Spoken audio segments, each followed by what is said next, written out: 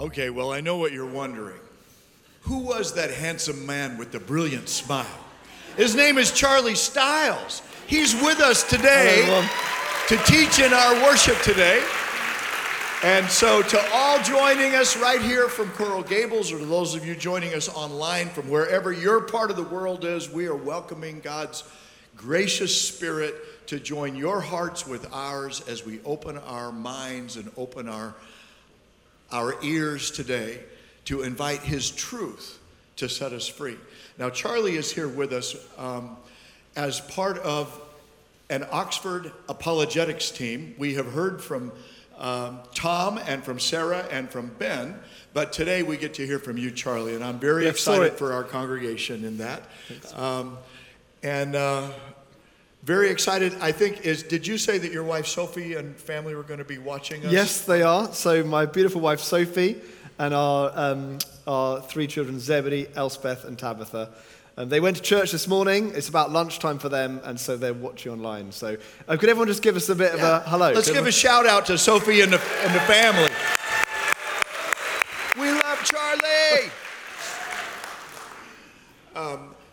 There are so many amazing things I could say about Charlie. The one that matters to us most is that he is the tip of the spear team leader for this amazing effort, this movement that is happening through the Oxford Apologetics team. And today we have the privilege of hearing from you. We have had our minds expanded. We've had our hearts enlarged. We've been inspired. We've been encouraged. We've been challenged. And today, a final charge that really underlines the meaning behind it all. So I had somebody tell us after our early experience here, this was the perfect conclusion to everything that we had experienced yesterday. So we eagerly hear from you. But one other thing I want to tell everybody here that Charlie was sharing with me this morning.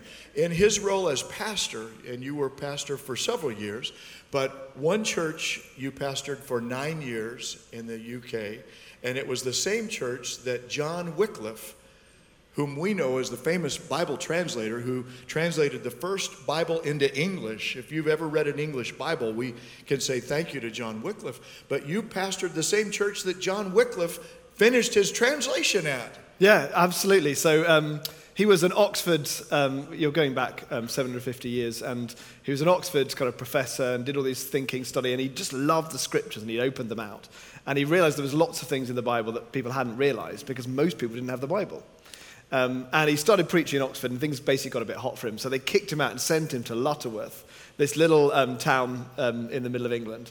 And it was there where he was effectively on sort of sabbatical or house arrest. But he finished the translation of the Bible. And he gave people a page, and he went out, and they took the faith to people. Now that's amazing to me, what you just said. For those of you who are trying to keep up, what's he saying? Okay. The last thing you said was that he would translate a page of the Bible from the Latin Bible into English. Into normal English, the English that normal people spoke, not some highfalutin academic. That were part of his congregation. Yeah. And he'd give them a page, and people would just go out. And it was the first of lay preachers, just people saying, we want to go and we want to get the truth to people. And they were equipped with the purpose of our church, Charlie, we say we exist to help people find and follow Christ. We want to help make the Word of God as so easy to understand, accessible. And so thank you for that. And we thank God that He's going to use you to do that for us today. Great. Let's make Charlie welcome one more time.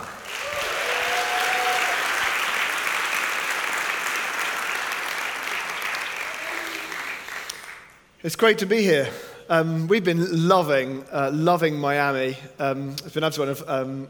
If you want to meet the team, they're down here and they'll be here afterwards. Don't go away, guys. So if you were here yesterday and you're trying with your questions, or you want to talk a bit more with us, we'd love to spend some time with you. So please do come and say hello. You're over there, Tom. Okay. Have you fallen out with the rest of the team that I didn't know about? Okay, fine, no worries. It's great being here, and it's 4,000 miles from home. Although I will admit, even though I'm really missing my family, when we did a video call on a balmy Florida afternoon, and I kind of saw them in the house, ice on the windows, wrapped in blankets, I was a little bit less homesick all of a sudden. But it would be delightful to see them in a couple of days' time. It's been wonderful as well to come and fly all that way and then come and meet brothers and sisters, not just people part of sort of the same global corporation, but part of the same global family. To meet, to have in common with you guys something astonishing, despite the fact we'd never met before. Here are brothers and sisters that we meet, and that's been a real privilege. But there have been two particular things I've been so encouraged by, and one of them is that you guys have the same kind of hunger that we have to connect with the world, to listen to what's going on out there, to listen to our friends and our neighbors, listen even to our own doubts and questions, and take them really seriously and come with the truths of God into that world, and do that with grace and love and kindness and compassion, but with clarity, to help bring hope to a lost world. And that's been absolutely wonderful. And the other is to meet in this place just such a huge variety of different people. I didn't know till this morning, 32 different nations, at least 32 different nations represented here. This is a place that is celebrating and enjoying the diversity of God's church and the world that he's made. And it is just wonderful to be with you in your city and see that. So thank you for making us so welcome. Thank you particularly to those who've stuffed us full of food. Honestly, American hospitality seems to be just feed your guests until they can eat no more. It's great to be invited to preach to you today. And I want to bring a word as I look around the world and realize that we are in an anxious world. We're in a world that is insecure and fearful. That we are anxious about what's going to happen in the future. We're anxious even about what's going on now. We've just come out of a global pandemic where, we were going around sort of keeping our distance from people, really worried about what the consequences were going to be of that interaction. Where we feared people coming from other places because they might bring the disease or a new variant or something. And even though we're out of it, we're still aware of that, and people are still paying such attention to the headlines. What's going on? And of course, not just on a global scale, but many of us will have known that in our own lives, that kind of worry about health. What's going to happen to me? What's the doctor going to tell me this week? There are reasons for anxiety. So too in the world of the economy.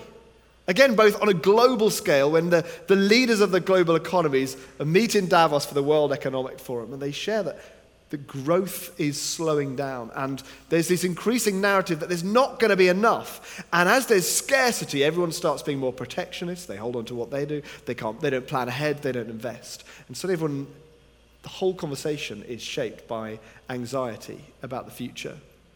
And many of us will know that in our own lives. As the cost of living goes up, we've got a particular crunch at the moment in the UK around our heating bills. But I know that many people will be facing that on a personal level. How do I know where the next paycheck is going to come from? Or is it going to be enough to meet the outgoings? We live in an anxious world, and there are reasons for anxiety. We see this too in our politics as our disagreements get louder. Where there's a tension almost in any of these kind of relationships, where there are some topics that are kind of out of bounds, even in church family, in our own families, and the people close to us, we sort of know that's a no-go topic. And at the heart of that, I think there is a real anxiety about what the future holds, about what's important, about where we can find hope. And we know too that there is a real crisis in mental health. I think it's a pandemic, actually, that could well be more wider reaching and longer lasting than COVID-19, as people are anxious and worried. And maybe you've had that experience yourself in your own life, where you just find yourself waking up in the middle of the night with 101 things that you're worried about. And some of those are good, sort of solid things, that kind of things you've got to deal with, and other things are just big and beyond you. And we are facing kind of real struggle with mental health. And underneath all of those and the many other questions and reasons for anxiety, I think there's a more fundamental question. And it is about us, about each one of us, about who we are and what we're worth. And that's why I think we seek to answer that question in different ways. Because there are different ways of answering the question, who am I, what am I worth? One thing is to say, I'm going to prove myself by production, what I do. Whether it be kind of the family that I care for, that they would grow up well, and how many parents try and sort of prove their own worth through their children's achievements. Whether it's through what we do at work, either reaching a certain level so we get the respect, or earning enough money so that we can be secure. We seek through kind of production, through what we do, we seek to find value, so that just longing that at some point someone's going to say, you are worth it. That's enough. I think, too, we're seeing it in a lot of identity politics, of how we define ourselves by self-exploration, self-discovery. People are looking within and saying, who really am I? And we have names and sort of badges and labels that we're coming up with to try and define who I am underneath. And perhaps particularly if I can get in a group with other people who share that same identity signifier, then maybe we can find some sort of solidity, some security, some value together in who we discover ourselves to be. Or perhaps it's connected with that, but it's establishing ourselves in the affirmation of others. So people look at us and they say, you're good. They click to follow you. They click to like your picture. And so we're seeing more and more people kind of investing so much time in trying to be famous, in trying to make their name, build their brand. Because we want to establish ourselves. We think if enough people like me, if enough people honor me, if enough people kind of click, then I'm worth it.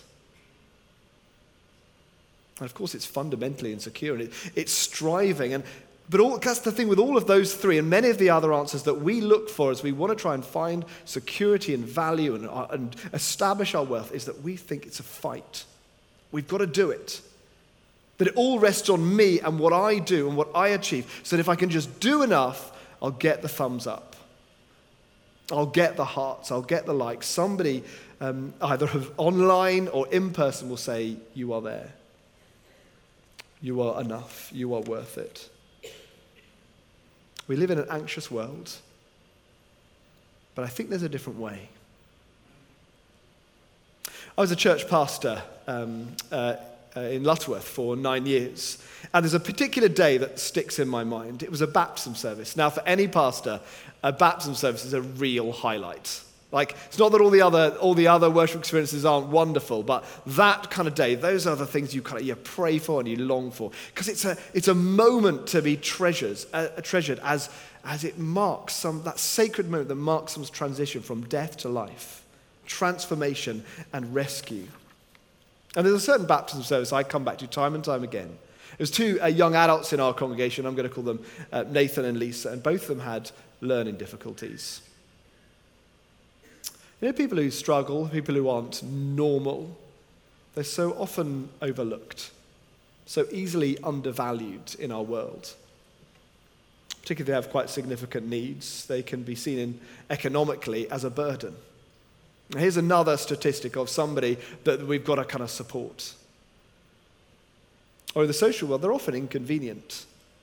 In my church, I had somebody with Tourette's, and they would just shout out randomly. And it's incredibly distracting in prayer time. In the world, it is so easy for these people. And so when it came to their baptism service, we were there thinking, how do we help them to tell their story? They weren't particularly eloquent. They were very nervous. We would normally have people come up the front and we'd do a little interview so that they could tell their story. And they didn't really want to do that.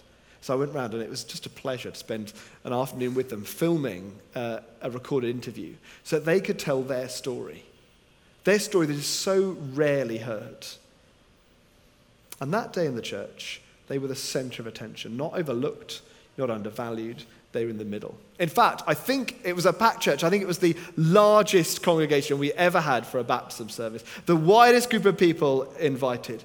And they came along not because of these people's beauty externally or because of their amazing personality, although both those things were true. They came because of their value. They saw in those people not what they would do or they would achieve or what they contribute, but who they were.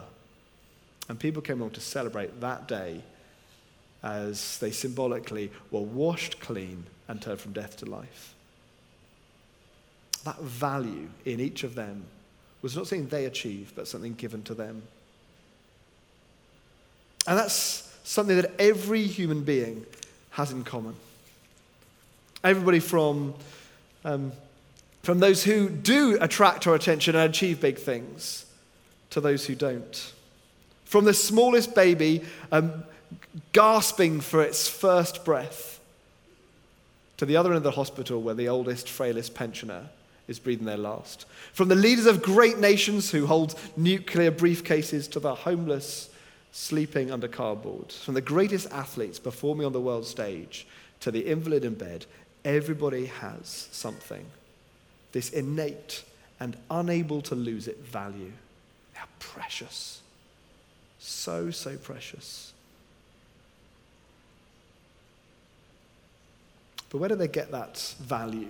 And I want to take you to the beginning of the Bible, to Genesis and chapter 1. In fact, there are 1,189 chapters in the Bible, but if you can get these three, you'll get so much. You'll get your understanding of God, your understanding of the world, you'll understand who you are, you'll understand the problem of evil, you'll understand the necessity of environmentalism, the futility of war, and you'll even have some understanding of why you just feel like, ugh, on a Monday morning. If you get these first three chapters. So let me begin right at the beginning. In the beginning, God. It starts with him. He's the author. He was around before the book was begun. It was his idea in the first place. Like Harry Potter asking about J.K. Rowling or Luke Skywalker inquiring about George Lucas. He's the one who began it. In the beginning, God. He is the starting point. He's the center of the story. He's the hero. And he made it all. In the beginning, God created the heavens and the earth. He's the author.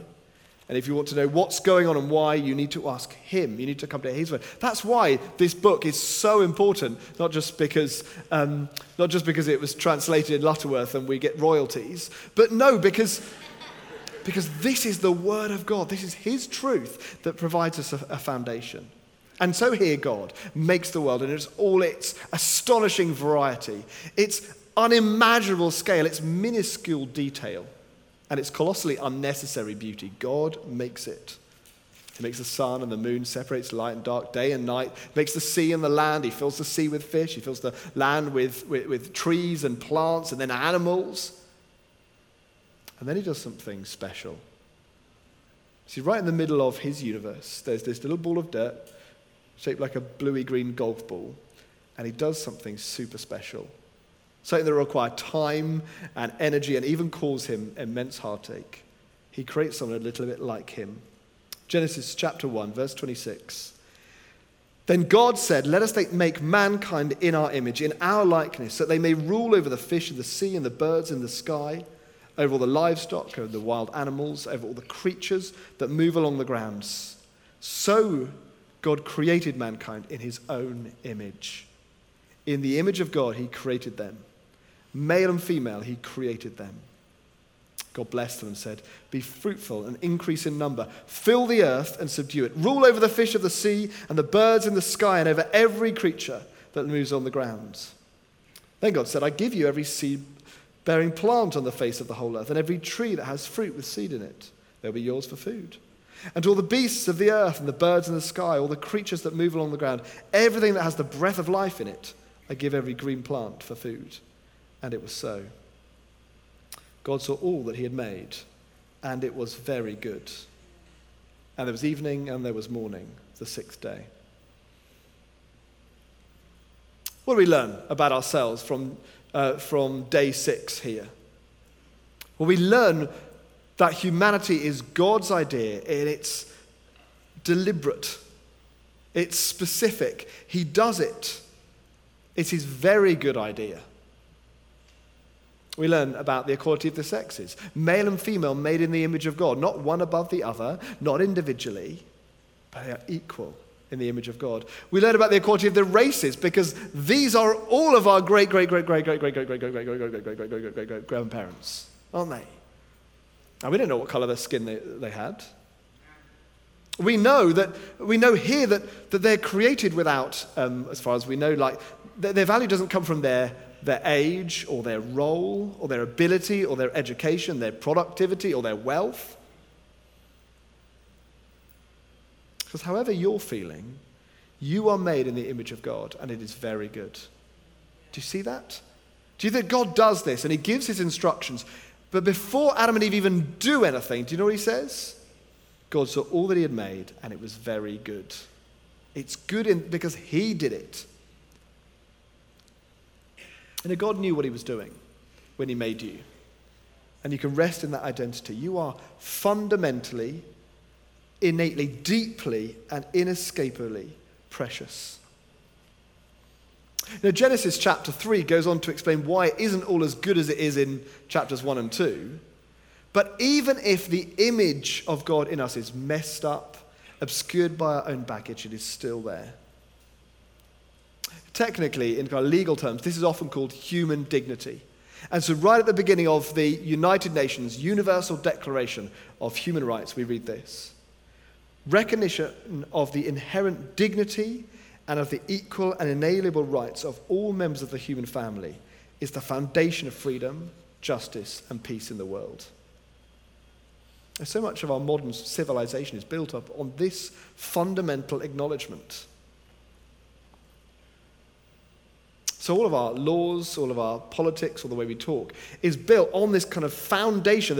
All the building is built on the foundation of this acknowledgement that human beings have this innate value and worth. But the question has surely got to be, what is the foundation built on? What's the bedrock underneath? And in fact, the United States answers it in the Declaration of Independence. We hold these truths to be self-evident, that all men are created equal, and they are endowed by their Creator with certain inalienable rights. Among these are the life, liberty, and the pursuit of happiness. See, this dignity is not something that we need to grasp at or earn. It is given to us by the one who made us. But the difficulty is, of course, in modern life that not everybody accepts it. Not everybody has this fundamental shared understanding that our dignity and worth is based on God making us. That it is because we are made in the image of God that we have this dignity. The BBC, British Broadcasting Corporation, has a show, and it's called The Infinite Monkey Cage. And it's a science show, it's got a bit of witty banter, and it's educational, and somehow it manages that balance. And it's called The Infinite Monkey Cage, and it reveals their view of the world. It might be amazing, it might be infinite, it might be huge and beautiful and fascinating, but really when it comes down to it, it's just a place for advanced animals to live. It's an infinite monkey cage. That we are just advanced animals. This is a magazine that my children's school gets, that they read at school, a science magazine. And there's this article answering the question, are humans animals? And they say this: for many people today, that sounds like a silly question. Of course humans are animals. We're composed of cells with genetic material, and we move around seeking energy to feed our bodies, pooping it out again as waste. We look a lot like our fellow primates with 5-digit hands and feet, our thoughtful eyes, our lean muscular physiques.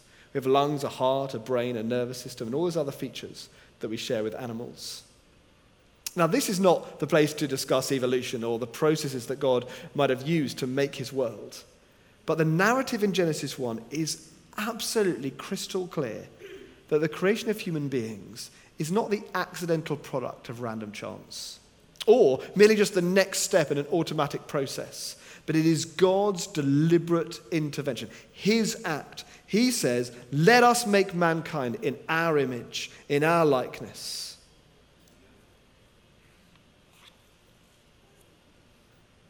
And I'm profoundly concerned about this move to reject not only that God's made us, but also that we have this distinct dignity. Because it's a short journey from calling us animals to being able to dehumanize us. Dehumanization is the denial of the humanity of the other. And we see it play out in so many different ways. I think we see it play out politically. When we disagree with the other side, but instead of sort of saying, I disagree with you, we end up sort of calling them bad. They can't just be wrong, they must be bad, they must be evil, they must be beyond the pale somehow. And so if I don't want to interact with somebody's ideas, or I want other people to stop listening to them, the best thing I can do is dehumanizing them. Not consider each of them as individual precious image bearers, but instead to sort of lump them into a group as somehow unacceptable. And so we hear politicians talk about left-wing nutjobs, the wokerati, or right-wing bigots or deplorables. And in this othering, we diminish our view of their image-bearing dignity. I mean, it can be even worse online, can't it be? Somehow the distance and the kind of the potential anonymity of online enables people to say things about each other that they wouldn't say across the dinner table. And it isn't just theory or some loud voices in our culture. This leads to some very practical consequences for real people. And only a few years ago, a certain president tweeted in relation to undocumented migrants, "You wouldn't believe how bad these people are. These aren't people, these are animals." Or we had a commentator in the UK who wrote a column where she referred to refugees fleeing violence in the Middle East as cockroaches. And that dehumanizing of the other has a terrible track record. And so it was that Heinrich Himmler, one of the closest colleagues of Adolf Hitler, said, "There's nothing particular about man, he is but part of this world." And they created a movie that depicted Jews as rats. Similarly, during the Rwandan genocide, the Hutu officials called Tutsis cockroaches that needed to be cleared out. The dehumanizing of the other enables us to overlook, reject, or even destroy them. And we see this working out in racism, where somehow I managed to put somebody with a different skin color or a different passport into a different category and deny their essential value as a human being. We can see it work out economically, where people are not individual precious image bearers, but are reduced to units of economic production or consumption. And therefore the corporation can crunch the individual and pay them less than a living wage because they're producing, because it loses sight of the individual. Or the sales team can adopt manipulative practices to sell people stuff they can't afford and get them into debt that they'll never repay. It's only possible to treat people that way, surely, if we overlook their inherent value, their dignity and worth. You'll have all been following, I'm sure, our little royal soap opera with Harry and Meghan, and the release recently of his memoir. But I don't want to get into the politics of it. You can find me afterwards if you want to rant. But there's a wonderful quote that I found immensely interesting. It was talked about his time in Afghanistan. He was asked how many people he'd killed. So my number, 25. It wasn't a number that gave me any satisfaction, but neither was it a number that made me feel ashamed. Naturally, I'd have preferred not to have that number on my military CV or on my mind, but by the same token, I'd have preferred to live in a world where there was no Taliban and a world without war. While in the heat and fog of combat, I didn't think of those 25 as people. You can't kill people if you think of them as people. You can't really harm people if you think of them as people. They were chess pieces removed from the board, bads taken away before they could kill goods. I've been trained to otherize them, and trained well. If we want to destroy people, the fastest route is to dehumanize them. But it also has a whole nother flip side, which is not just about us otherizing or dehumanizing others, it's even about ourselves having our own understanding of our value and worth devalued. So perhaps you've been badly treated at work or school, and each day kind of requires gritted teeth and a lowered head just to survive. And you're being bullied. Have you ever wondered what's quite so damaging about bullying? Why it's quite so insidious and dangerous? Because what bullying does to somebody is not just bruise their back when you slam them up against the locker or hurt their feelings when you say something unkind. It's more than that. Bullying, continued bullying, it defaces someone's self-understanding of their worth and dignity. People who are abused end up believing they are worthless. They can even end up believing that they deserve the bad treatment they're getting. It denies their true value and the beautiful truth that a person's a person, no matter how small. And many of us want to restate that fundamental acknowledgement that we find in the Universal Declaration of Human Rights, recognition of the inherent dignity and of the equal and inalienable rights of all human beings. We want to reaffirm that. but it's hard in our society. In fact, even though we might claim that as a broad conclusion, I want to kind of give you an illustration, really. There's a British historian called Tom Holland. He writes this in his book, Dominion, The Making of the Western Mind. He says, if secular humanism derives not from reason or from science, but from the distinctive course of Christianity's evolution, a course that in the growing numbers in Europe and America has left God dead, then how are its values anything more than the shadow of a corpse? What are the foundations of its morality? His argument in his book, and it's well worth reading, as somebody who appreciates the contribution of Christianity whilst not being a believer, is he effectively says this: if we acknowledge that our values come from the Christian story, so we know that people have dignity, and underneath the bedrock, at least used to be, that people have worth because they're made by God, what happens if you move out that story? What happens if you take the bedrock away? Surely it ends up fundamentally insecure. Or to give you another illustration, imagine you've climbed the tree of the creation, in God's creation of man, and you go out onto the branch of human dignity, and then you start sawing away the branch. You want the branch, you want human dignity, but you start cutting it off from its source in our creation as image bearers of God. And the question is this: how can we keep sitting in the tree if we saw through the branch? And that insecurity, that kind of inevitable wobble when we remove the bedrock or when we begin cutting through the branch, leads us to incredible insecurity, anxiety, and fear. And so you have 50 million Americans experiencing issues with mental health. In 2021, 48,183 Americans died by suicide. That's about 1 every 10 minutes. Globally, around 800,000 people die from suicide each year, and that's twice the number that die from homicide. More people are killing themselves than are killed by others.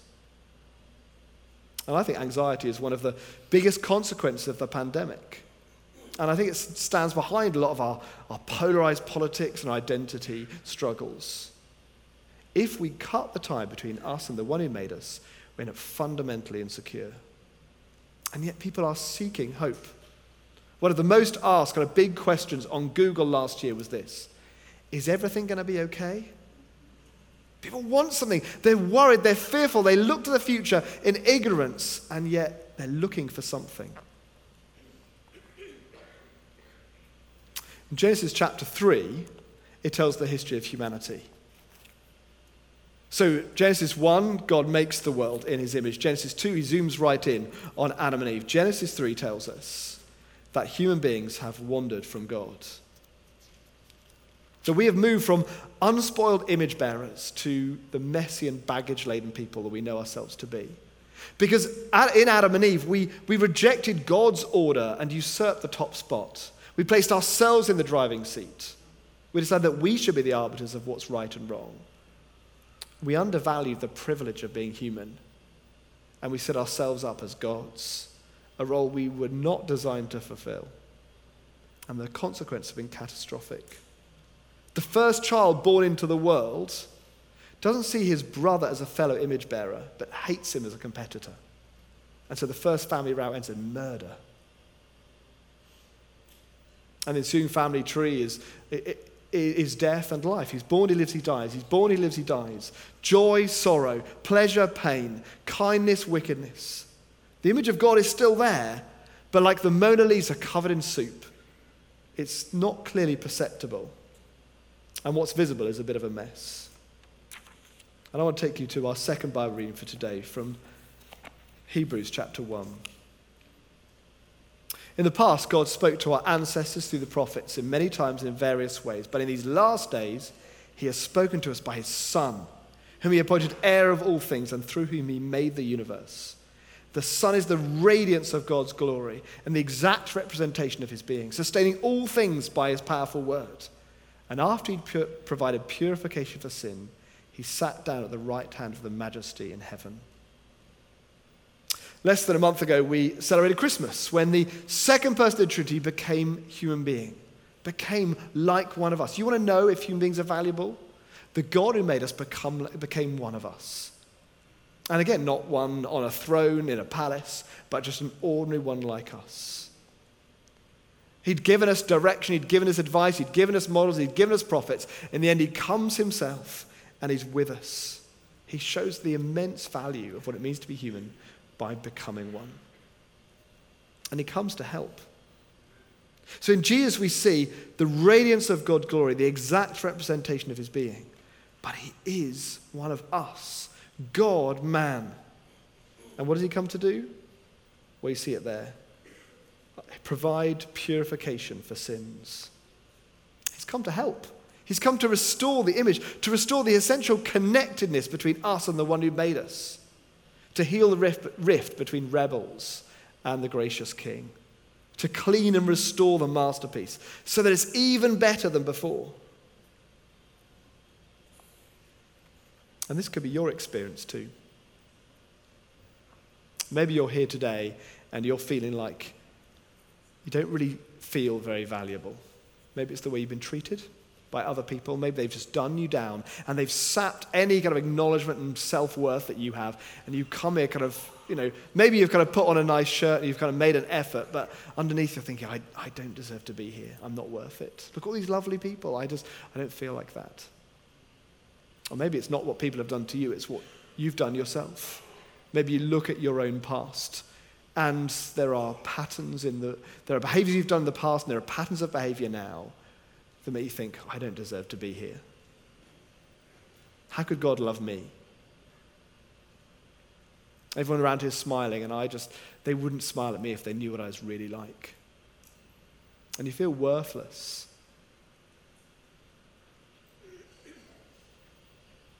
Or you could be here thinking that you're pretty good, thanks very much. You could drive in a nice car, and everyone looks at you and they know you tithe and they know you do well, so they're quite glad you're part of the church. Or maybe you're particularly gifted, and maybe you're the sort of person who's up on the platform, or everyone knows how successful you are. You've made it, and you kind of swagger in, thinking, I know I'm worth it. I could be in a L'Oreal advert. I'm good looking. I'm successful. I tell you, that is an insecure way to build your foundation of value and worth. It will not survive. One day you'll get older, and despite the best plastic surgeons in Miami, you won't look quite as good. And we know what's happened with inflation, so the value of your bank balance might not be quite as much as it is. And one day you'll end up in a box anyway, and you can't take it with you. So maybe you are here today, and actually you've got this puffed up sense of self-worth, but maybe you realize that it's not actually very secure. It's pretty fragile. Maybe it's in the bank balance or in the reputation. Maybe it's on social media with a number of people who like you and follow you. Maybe it's that you're kind of building up this kind of reputation for yourself. Or maybe it is that it's all future, but you know where you're going. You're on a plan. You might be the beginning of the career, but you know it's going to work out eventually. Or you're trying to establish your brand. You know you're going to get there eventually, and you're going to do it. And you're striving to kind of establish that. When enough people like me, I'll be worth it. I tell you, it's not going to work. It's like trying to build on nothing. So yeah, it might look all right for now. In fact, houses without foundations can look pretty beautiful. In fact, if you don't build foundations, you can make the house look nicer.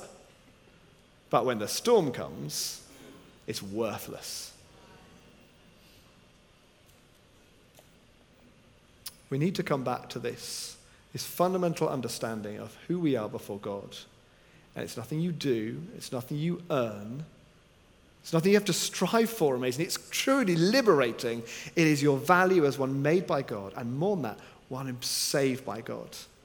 You see, if you've been chasing your own security, your own value, and your own worth, you need to turn from it. And Jesus says, turn. But he doesn't say turn a condemnatory way, turn because you're out of here. No, he says, come to me. Stop chasing things that don't fulfill. Come to me. If you're here and you're feeling worthless, he says, come to me. I know what you're really like. I know you're more wicked even than you realize. And yet I love you because I know how valuable you are. You're mine, you're precious. I made you in my image, and I came to save. We sang some wonderful songs earlier. Bill and I were just in tears over there. I'm really glad I brought a hanky, actually. I was kind of, whoa. But there's some great songs. How about this one we sang? I am chosen, not forsaken. I am who you say that I am. I am who you say that I am. You are for me, not against me. I am who you say that I am. I'm really tempted to sing right now, but it'd be the wrong key and it would ruin the moment. But isn't that true that it's who he says we are? It's his verdict on our lives. And you know what? He sees through the flashy suit and the nice car. But he also sees through the addiction. And he wants to say something true to you who've been downtrodden all the time. He wants to reset it so that you hear his voice. I am who you say I am. And it is in each individual, as we demonstrate the image of God, as we live that out, we sang again, didn't we? I can see your heart 8 billion different ways. We reckon there's about 8 billion people on the planet. And in each one of those, you can see something of the image and heart of God. Each one, a precious child you died to save. We're a mess, aren't we? I am. I can put on a good show, but doesn't work really. And even if I could fool all of you, can't fool my wife, can't fool my children, and I definitely can't fool him. But I'm precious. And he wants to come and he wants to restore me. And he wants to restore me so that he can be with me, so he can live in me, so he can heal me, so that he can build me on a solid foundation. It doesn't matter if it's our society or your own life. If you try and build on anything other than your fundamental identity in the one who made you and loves you, it will collapse. Maybe not today, but it will. It'll all turn out to be for nothing. So I want to lead us in prayer now. I'm going to just give you a couple of minutes in a moment just to stop and think and ask God that by his Holy Spirit, he would point out for you the specific thing you need to take home. Is it a particular area of your life that you need to hand over to him and surrender and say, Lord, I've been striving here and I'm an idiot. Lord God, I need to surrender this to you because even if I'm successful, it's not going to give me what I need. Or it might be a particular area of hurt where you're saying, Lord, I'm letting this narrative play in my head. And this narrative actually of abuse and doing me down, it's going round and round and round, it's destroying me. Lord, heal me, take it away. Let me hear your voice about who I am. Lord God, set me free, heal me. Oh, we don't want to be anxious. We live in an anxious world.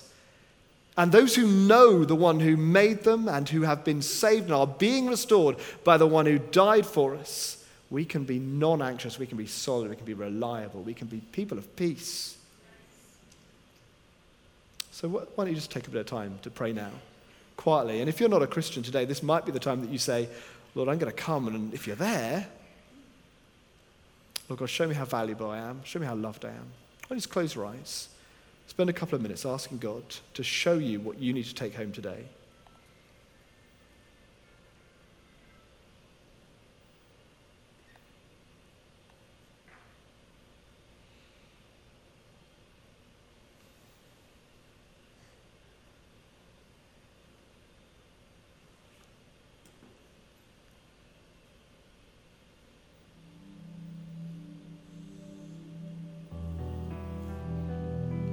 If I can ask you just to bow your heads, I'm going to lead us in a prayer. I think it's a prayer if you're not a believer and you want to give it a try. And you're thinking, God, I want to come to you. It's the same prayer, though, actually. If you've been walking for a while and there are things you need to leave behind. Let's bow our heads and let's pray. Lord God, I know that so often I believe things that are not true about me and about others. Lord, I know that I don't always live your way. And I try and set up and establish my own identity and worth and purpose and value without you. Thank you, Lord, that you know me, that you love me, that you see in me value that I don't even understand. Lord God, help me to come to you.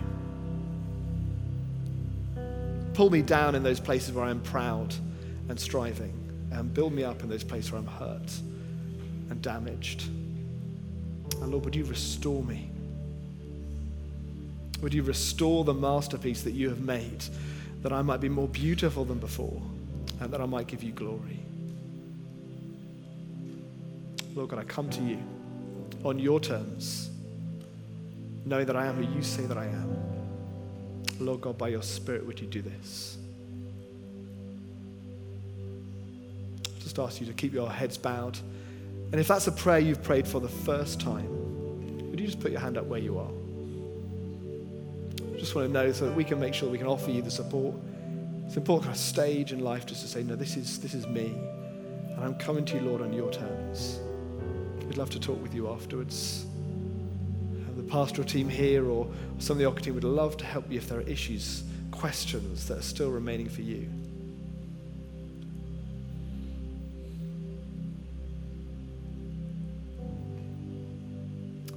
Lord our God, we pray that you would strengthen us in who you are, that we would banish anxiety and fear, or that we would live as your children.